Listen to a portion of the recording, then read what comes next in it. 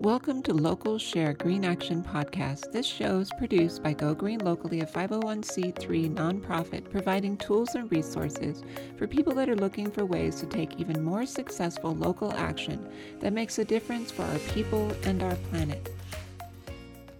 Today in our podcast, I'm speaking with a gentleman who, among many things, is doing ecological garden design and consultations, producing herbal products and superfoods, and holding educational workshops to help people thrive in spite of our times of economic, environmental, and social uncertainty. I'm speaking with Jesse Boudreau with Zia Energetics Permaculture in Chimayo, New Mexico. Jesse and Johanna have been operating as a family business for over 20 years. They create their livelihood as homesteaders, foragers, market growers, mushroom cultivators, beekeepers, cob builders, urban foresters, and as herbalists. They share their wide range of experience with their local and virtual classes and community events, teaching permaculture, hosting foraging walks, teaching home herbalism, and fermentation workshops. Welcome, Jesse. Thank you. So pleased to be here.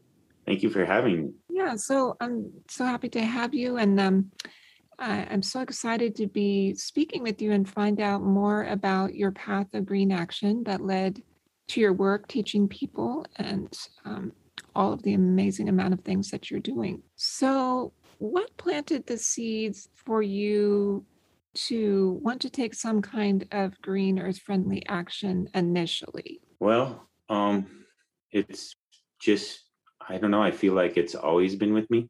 I remember one of my earliest memories was hiking with my folks in the forest and falling asleep on my dad's shoulders. And I woke up in a field of flowers, and I just kind of felt to myself, I remember the feeling like, oh, I'm in heaven, you know? So I've just long had a connection with nature. My mom, raised me up in northern New Mexico, where I would, go to Native American dances and explore Native American ruins and hike on the landscape all over. And definitely had I had an initial experience when I was, a young man exploring with psilocybin that opened me up in consciousness to a realization when I was in nature that human beings aren't bad for the earth, but our way is bad for the earth. And I was moved from that experience. It sort of crystallized in me a sense of an imperative of something that I had to do for myself and for the future of humankind. I feel like Earth will be okay, but we can, since then, through all of my experiences, I've learned how we can be good for the Earth and heal the Earth. I've seen, firsthand how our activity can be such as stewards. And so it's caused inspiration in me and just joy. And it's fun to share that with people because, a lot of people feel things are dark, and I really feel we have all the solutions available. I've seen so much now that I know we can turn this around, but we have to have that success mindset and take a real honest look at our activity and how we're going to heal it up. So, that's a very long-winded way of saying, yeah, it's always been with me and just something that is ever growing. And it's, a path of joy and a path of health. So after you and Johanna got together and started maybe incorporating more nature-centered life and lifestyle, what were some of the beginning projects as you created new lives for yourselves and your family?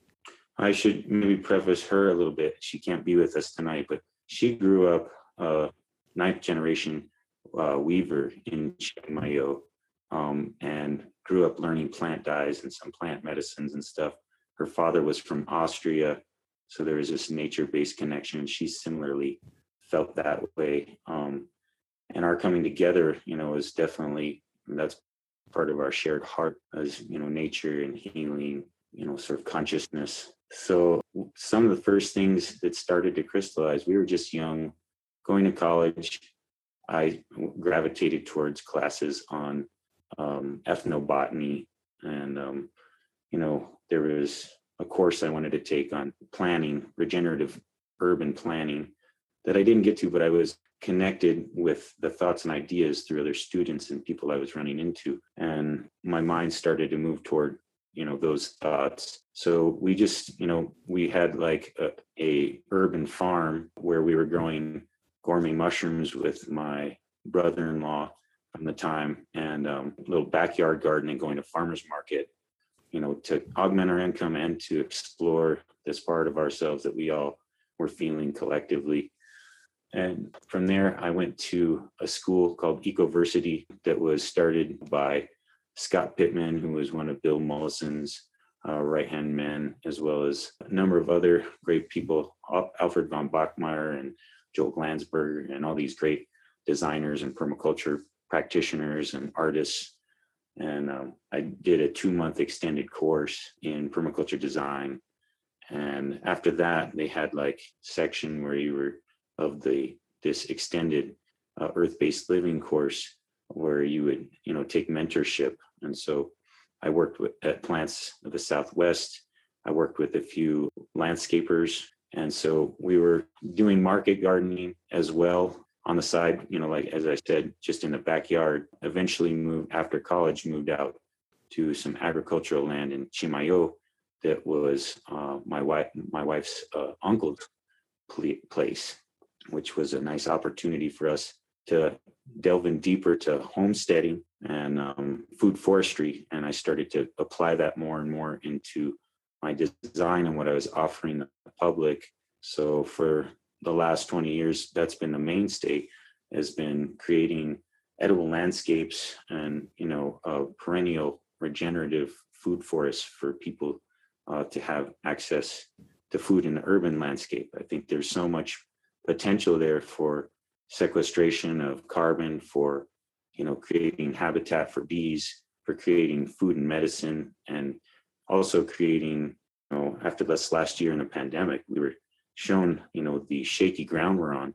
If we had local food sheds, people even growing victory gardens and community farms and creating food forests in the city, we could be, bioremediating the pollutants as we're putting them out, hopefully transitioning to more regenerative, appropriate technologies and doing more forward-thinking design in terms of rainwater harvesting, employing, fungi and other things to bioremediate, creating free food for people, and, in that way, making more resilience for our communities. Before we go too much farther with that, I want to ask how you like to describe permaculture to people who are not with it, and maybe how you chose the name ASEA Permaculture. Yeah, sure. I would describe permaculture to people as being, we have the way it's described in the teaching is a permanent culture, a culture that we can sustain permanently, not just sustainability, which I feel is a bit of a buzzword.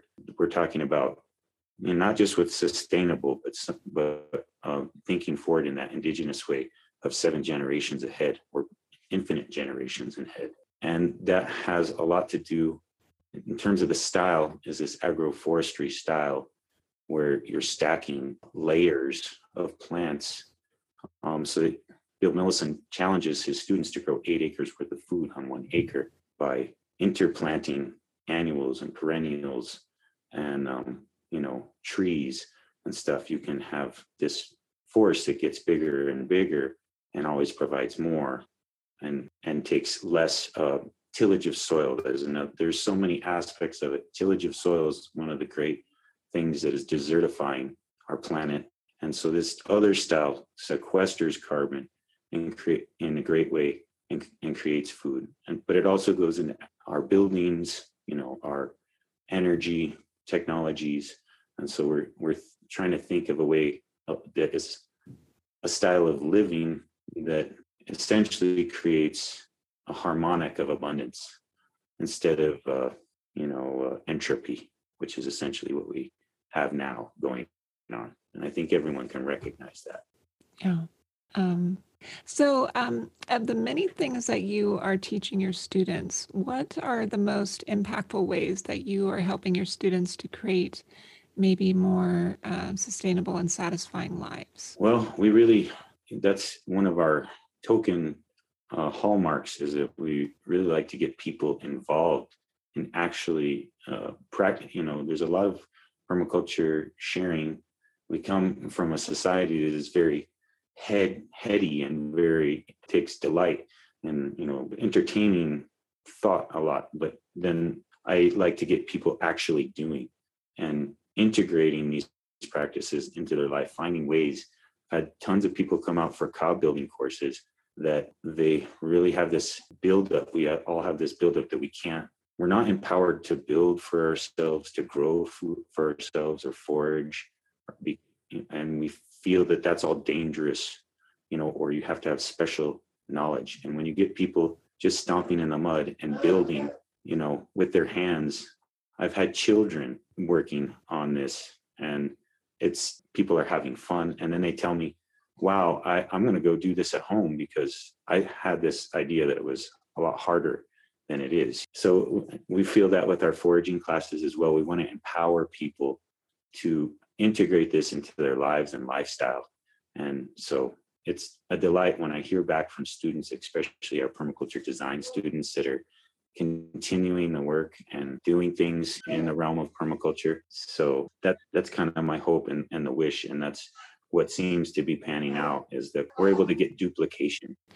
So, as a planet, what do you feel the potential of permaculture offers as more communities integrate improved site designs and concepts? I think that the potential, I know from the modeling and everything, that we can have carbon drawdown. Everyone's been, talking about carbon, mitigation and what have you. We can, with this style of agriculture, have carbon drawdown. And we forget that our economic abundance is our biological abundance. So there's been this demonstrated now in the Lewis Plateau in China, and also in India, where people have taken to this agroforestry style and are creating for themselves economic abundance, but they're also doing a duty to heal the planet. And I think of this as a matter of international security at this point, I think, but it's something we could all easily do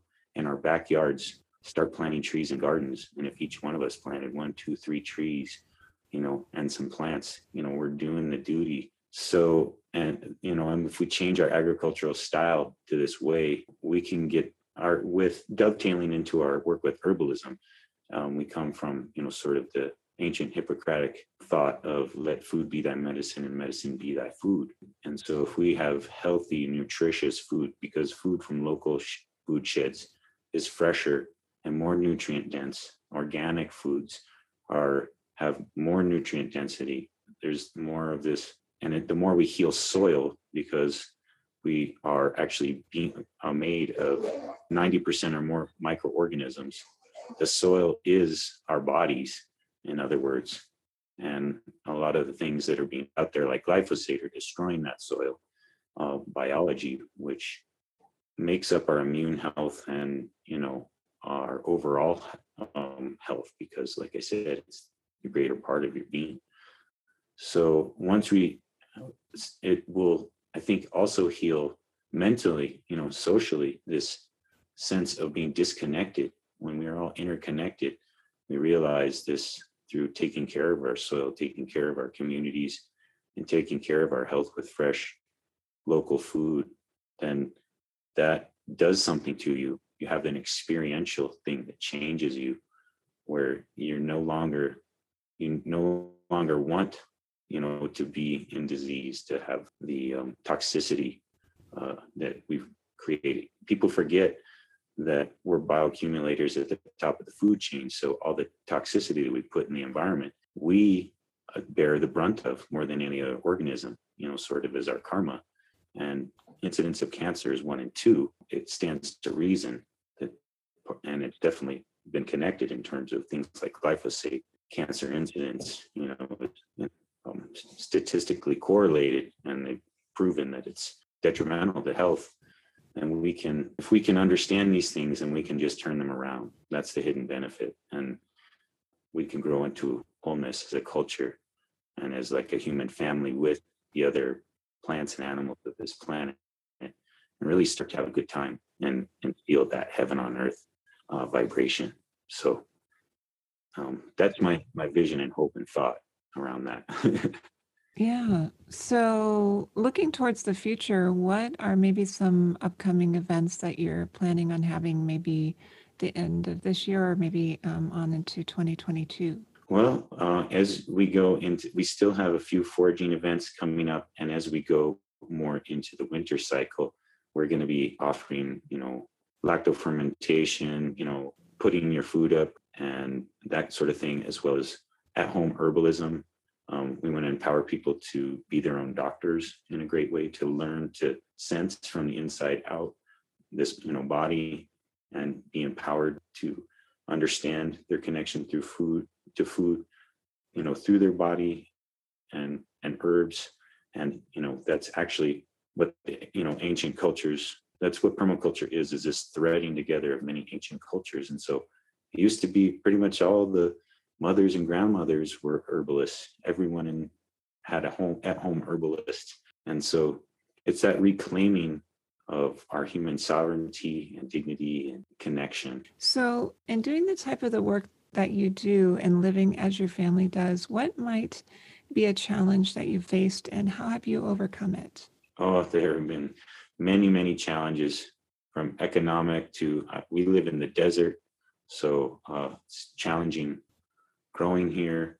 There's the challenges of raising children in the modern age and trying to live very core to this, and bridging all those gaps, having home birthed and homeschooled and homesteaded and all these things. The major number one thing has been just the determination to do it, just really feeling like, on the one hand, the motivation from seeing the way the world is going and realizing that we need to rest on this more sturdy foundation of creation. And on the other hand, the inspiration more so of just the joy of wanting to live this way our whole lives, to be essentially natural native people to the earth, which is like our birthright, to be in health, and we're the only beings on the planet that pay to live here. All the other animals know how to immerse themselves into the system. So, what are some of the ways that you're enjoying the rewards of your work?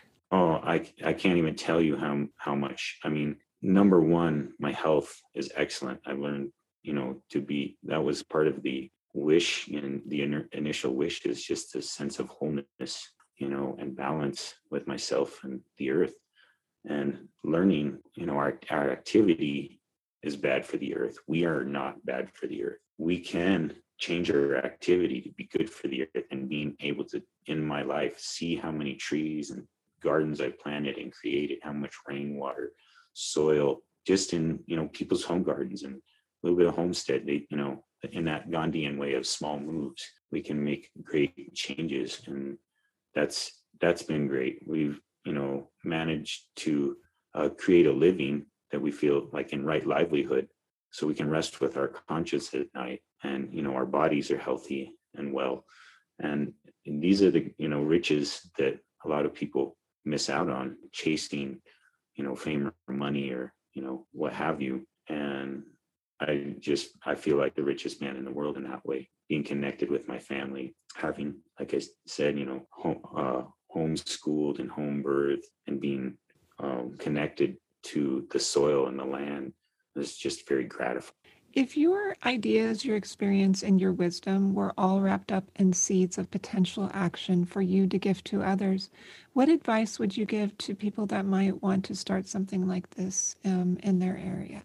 I would say just feed your inspiration first and foremost. Just that's one of the things that has kept me, going, is just that whole thing of energy flows where thought goes. So I would, instead of watching TV, I'd watch permaculture YouTube videos or documentaries, or watch stuff about herbalism. I'd spend, essentially immerse yourself in it. I would, spend all day gardening in someone's garden, come home, create an organic meal with some of the things from our garden, have that with my family, sit down, watch some of that kind of information too, or read, or, just immerse yourself in terms of your thought, and you'll just grow so much. You will feel that inspiration growing, and you'll feel your knowledge growing. And competence equals confidence. So a lot of people fall short of their success just as they're about to succeed, and often in self-judgment of their ability. And we're all able to embrace this. And now is an important time to do so. We need to take responsibility for ourselves and the earth, and step into that stewardship and our more noble aspect of caring for and nurturing creation. Yeah. So as we wrap up our show, can you recommend maybe a resource such as a book or a podcast, film, or video that has been particularly impactful or helpful to you? First of all, I'd say if you haven't watched on Netflix, Kiss the Ground, that is an amazing movie that shows the many kinds of permaculture or ways in which we can employ permaculture, and we can scale it, as small as someone's backyard and as big as they feature in this movie, a piece of land roughly the size of New Belgium or Belgium. It's a massive space, thousands of square kilometers. And so that really inspires in terms of seeing how it also goes into detail about this whole cycle of carbon and how it really works, and the soil. I love Jeff Lawton's YouTube channel.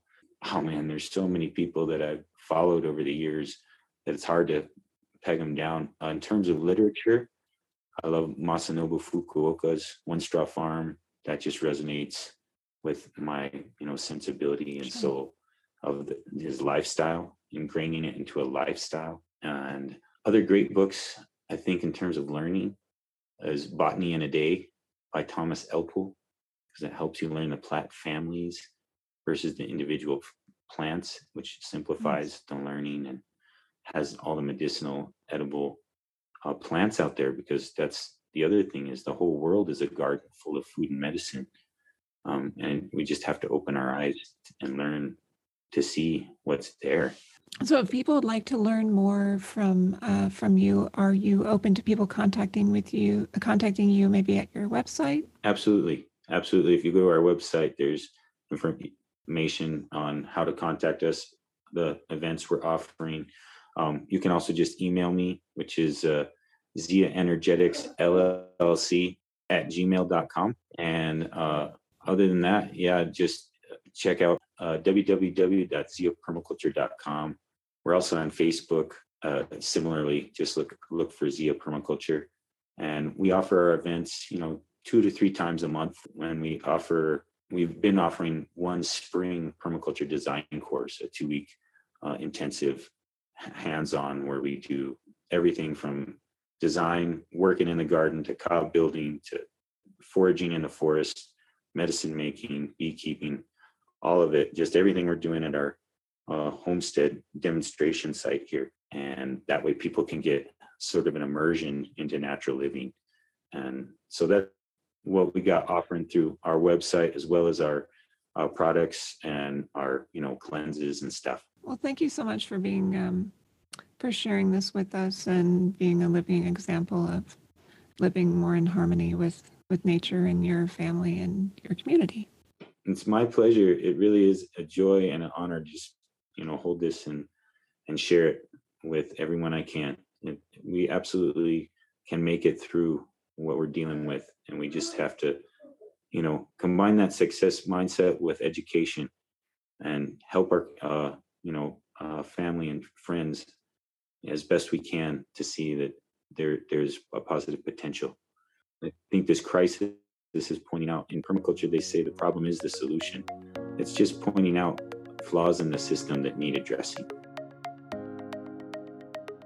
If you haven't yet visited your local Green Online Hub, then please visit gogreenlocally.org and check out the directories for events, groups, businesses, online resources, and local support listings for your area. If you find something is missing, then let us know or just log in and add it. These are community free sharing directories.